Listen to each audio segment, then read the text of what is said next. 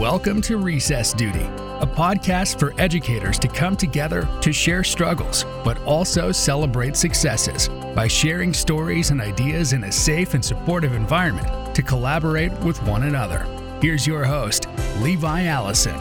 Hey everyone, this is Recess Duty with your host, Levi Allison, and today we're talking with Ali Ezzeddine, who is a trainer, consultant, and children's author. We'll be discussing their journey and experiences in education. Thank you so much for joining us, Ali. How are you doing today? I'm very good. Hi, Levi, and I'm very excited to be with you today. Me too. And again, a friend of ours said, you have to speak to Ali. And I was like, oh my goodness, I have to do that because when I first started in IB 7 years ago, you were one of the first workshops I ever attended in Kuwait. I just think this is so cool to finally get to connect in a very professional setting, one-on-one. You see, I always say that the IB is a small word. And then you always meet the people that you trained the first time, or you visited their school, or even they trained you. So yeah, it's a beautiful opportunity today. I agreed. It is a very small world. And because of Twitter and Facebook, I have made some amazing friends, as I'm sure you have as well. So Ali, for our listeners at home, can you give us a little bit of your background and where you're from and what you do? So I am from Lebanon, currently based in Dubai, the UAE. I used to be a French teacher 20 years ago. And I taught PYP grade 2, grade 3, grade 4. So I taught French, math in French, science in French. And then when I moved from the teaching position to the PYP coordinator, I had that chance to explore more countries and to have different experiences, let's say international experiences. So I worked in Dubai as a PYP coordinator. And so my step to the Gulf opened for me plenty of doors. And currently I'm just a freelancer. So I support educators all over the world. I run free webinars, free sessions, professional development, online or face-to-face. And one passion is I write picture books for kids in French, in English, and Arabic. And so this is a way where I can stay in touch with the kids. I visit classes, I read aloud, and then we run some reading and writing workshops with the students. Wow, Ali, that is massively incredible. And you must be really, really busy. How do you stay balanced and relaxed with all those amazing endeavors you have? So we're talking about the recess time. And so I try always to have a break. But then the beauty of it, when you are a freelancer, you decide on when you are going to take your breaks.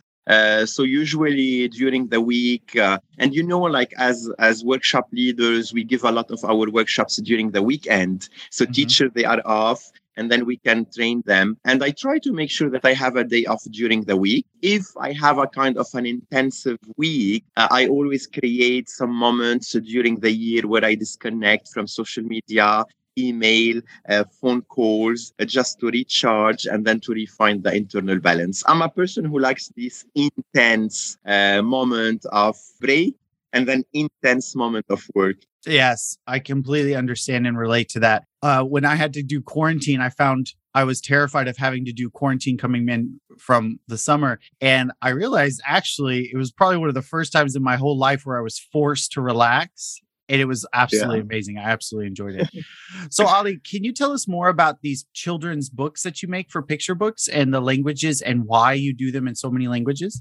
Yeah. So, as I said, when I used to be a child, or let's not say a child, adolescent, I started writing and I kept a journal. And I won in one of the writing competition at the school in grade 9.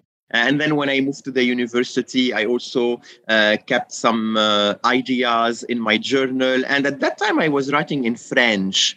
Then when I moved to Dubai in 2010 and I started running official IB workshops in Arabic for Arabic teachers, they were telling me, Ali, we don't have enough resources. So I went back to my writings and then I started finding some ideas that they can be transferred into picture books. So I published in Arabic my first 3 picture books. And then people started telling me, Ali, the ideas are very great or the illustrations are very great. Can you also publish in English and French so we can use them in our units of inquiry and then in our reading aloud? That's how it started. So I have now approximately 10 picture books published. Half of them are multilingual. And I try to do one book per year because it's a non-profit activity. So I usually contact the illustrator.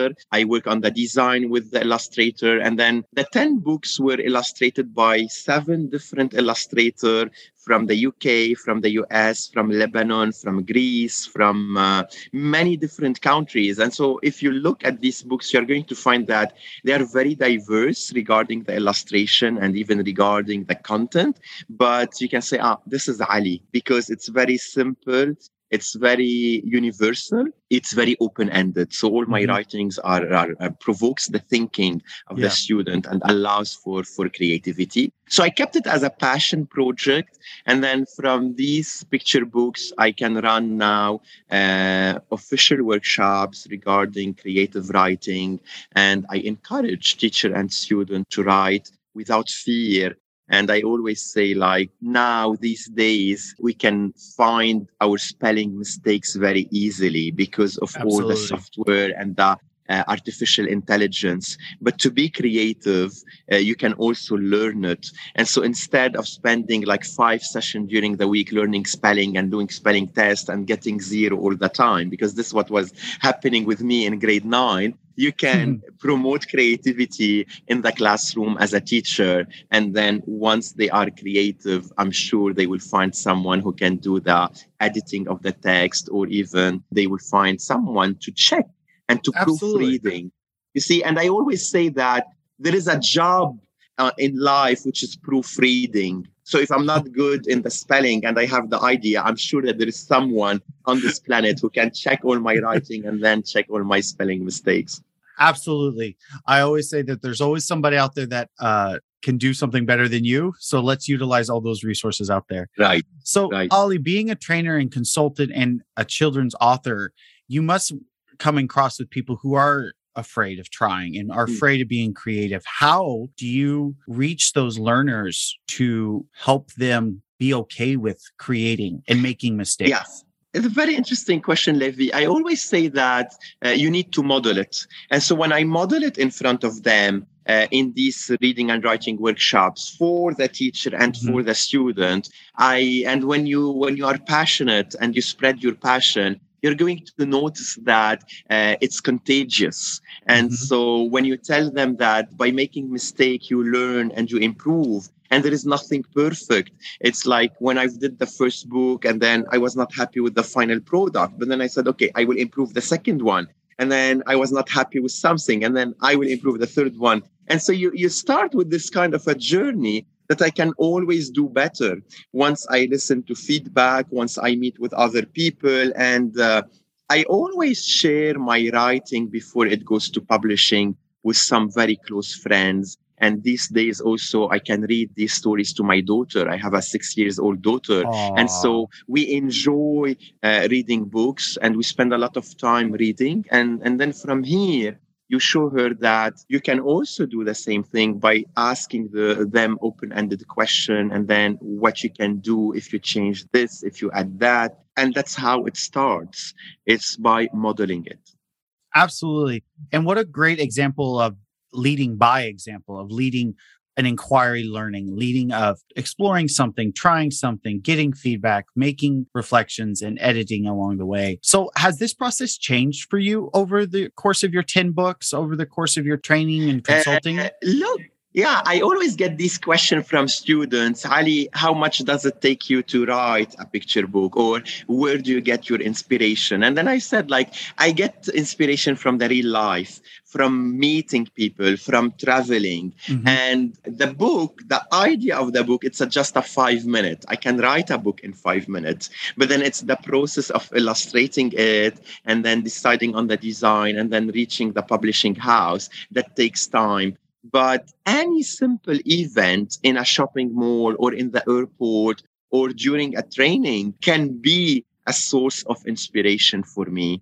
And this is, again, the whole idea of the connections that we make with others, because we learn from others, and I can build on your ideas. You can build on my ideas. And let's say that the more experienced I became with the IB and the understanding of the PYP program, the more my picture books became universal and conceptual. I try also to reflect this understanding in my picture books. I remember one of my books, it was about a small village in Lebanon where we have mine. And then when people, they go out to play, they might lose their life because of the explosion of the mine.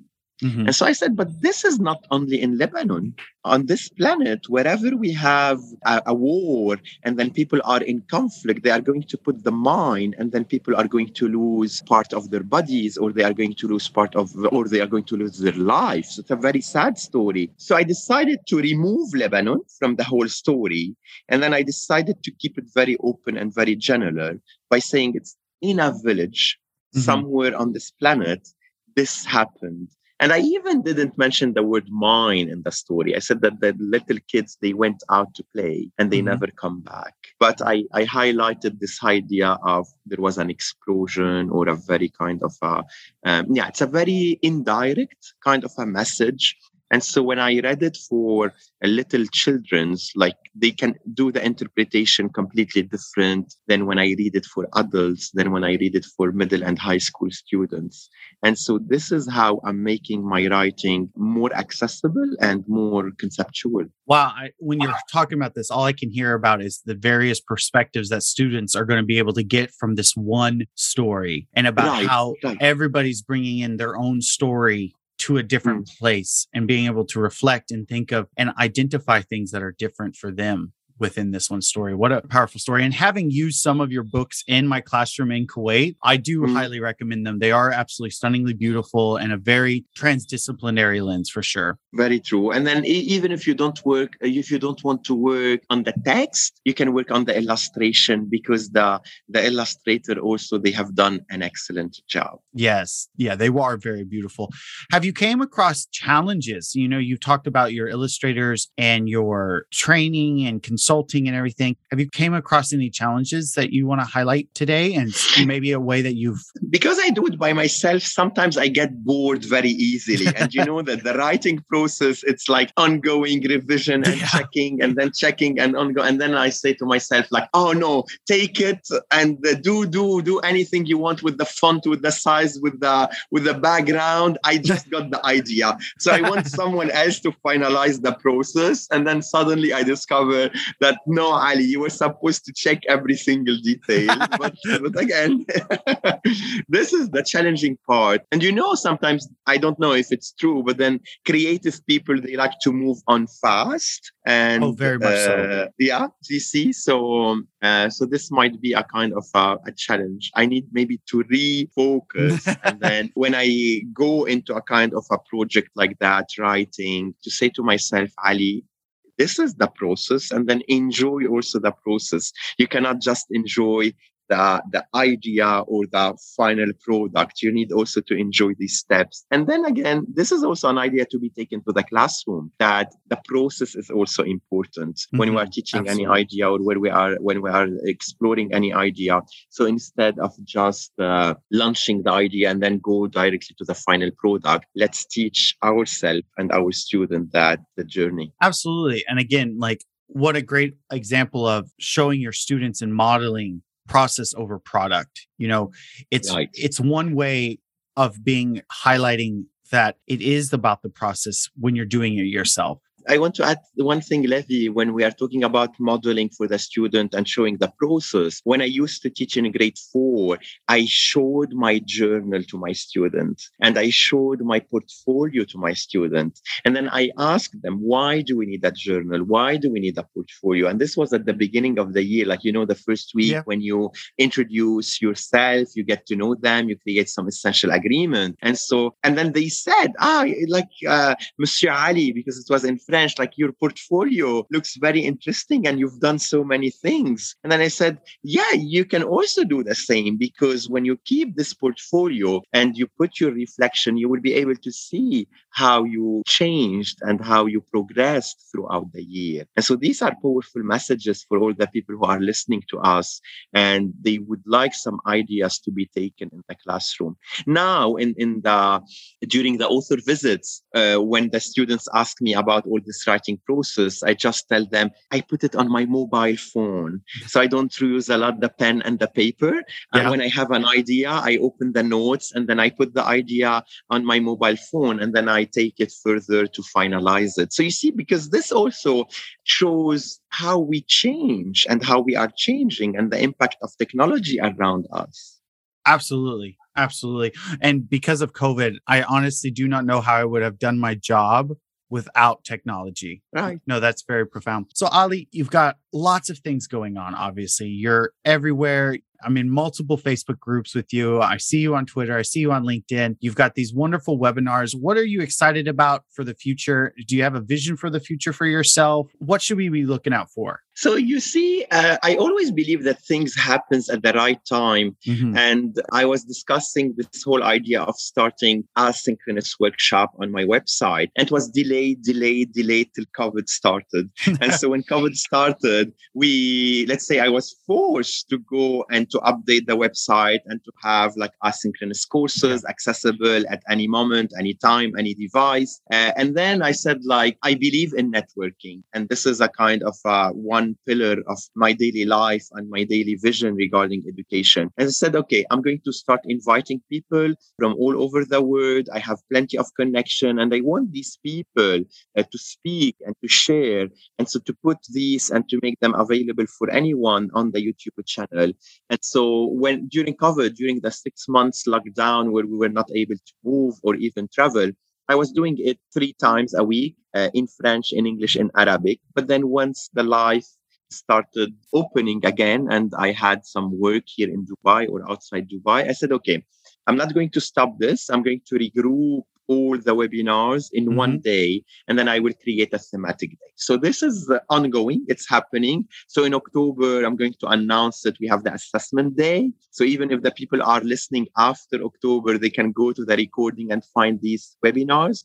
So I'm inviting different speakers. I'm inviting different speakers to talk about assessment and share their perspective. In November, we will be working on ATL, Approaches to Learning or 21st Century Skills.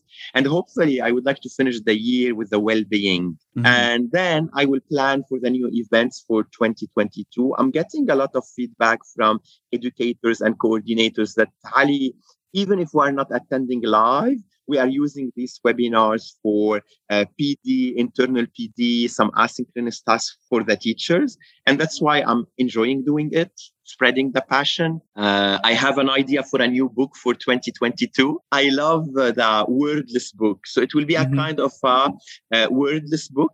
And if all my illustrators accept on working on it, it will be also a very interesting kind of a final product. I can give you an idea. So my plan is to collaborate with the 7 illustrators that they did all my previous book. And then each one of them will illustrate a page of the book. Oh, wow. That's really cool. So this is a kind of a scoop for you. I continue with all these kind of workshops, collaboration with educators from all over the planet. So that is really exciting stuff. And I'm looking forward to seeing your work on your webinar and such. Being as connected and as a learner as you are, what advice do you have for our listeners for this academic year or next academic year with all of your experience? I would just sum it up with one word, like be a learner. And so this academic year, we said that we need to model for our student everything we do.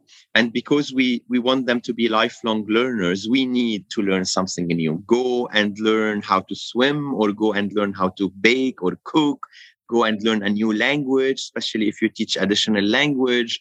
And so share this with your student and tell them you are learning something new, because once they see your passion and once they see that even at age of 30, 40, 50, we continue learning, you are planting the seed and you are allowing them to see that learning never stops. Absolutely. And I'm sitting here nodding my head because when I let my students in on what I was learning, I just recently got a puppy and I was learning how to train him and how to be the best dog dad as I could be. And they were like, oh, and so I would show them all these links I was looking at. I showed them the books and the articles and they're like, oh, Wow. So it doesn't have to be math. Right. And I was like, no, it doesn't have to be math at all. I will start these inquiries about the cat because we finally decided to have a cat at home. So I think a lot of families and people out there were finally able to get an animal because of all of the at-home time we were under and such. True. So Ali, as we wrap up this wonderful conversation with you, where can people find you if they want to connect with you? So let them make sure they spell my name correctly. Absolutely. I will make sure that it's spelled correctly. Because, these are very important. We will have our links for the link tree where they can find everything, my books, my Twitter, my LinkedIn, my Facebook. Let's say I'm mostly active on Facebook and LinkedIn. Those are the top two. And then the YouTube channel.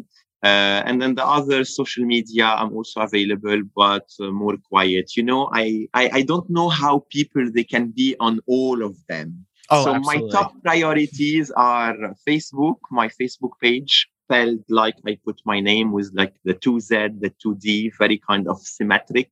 And then, the YouTube channel. Awesome. Thank you so much. And Ali, we ask all guests here at Recess Duty, what do you remember from recess growing up? I remember I used to go to a private school and we used to have a big wheel, an empty big wheel. And it was a kind of a game and a game for adults. And then this wheel moves. So if you go inside the wheel, you need to just continue moving. Otherwise, you will fall down. Okay. And then this wheel during my whole education was all the time locked and plugged. And so I never had the chance to play in it. Oh, so it was just like a kind of a piece of decor in the playground.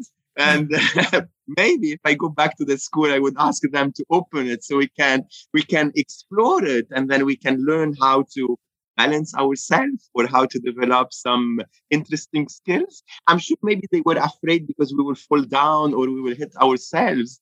But this is a kind of a memory from my recess time. Thank you, Ali, for joining us. It's much appreciated. It's always a good time. Be sure to follow us in your favorite podcast app so you don't miss our next episode. I'm Levi Allison, and have a great day of learning, everyone. Thank you for listening to Recess Duty. Make sure you subscribe so you don't miss any future episodes. In the meantime, please share this podcast with other educators so they can join the fun. And that is the end of our Recess Duty.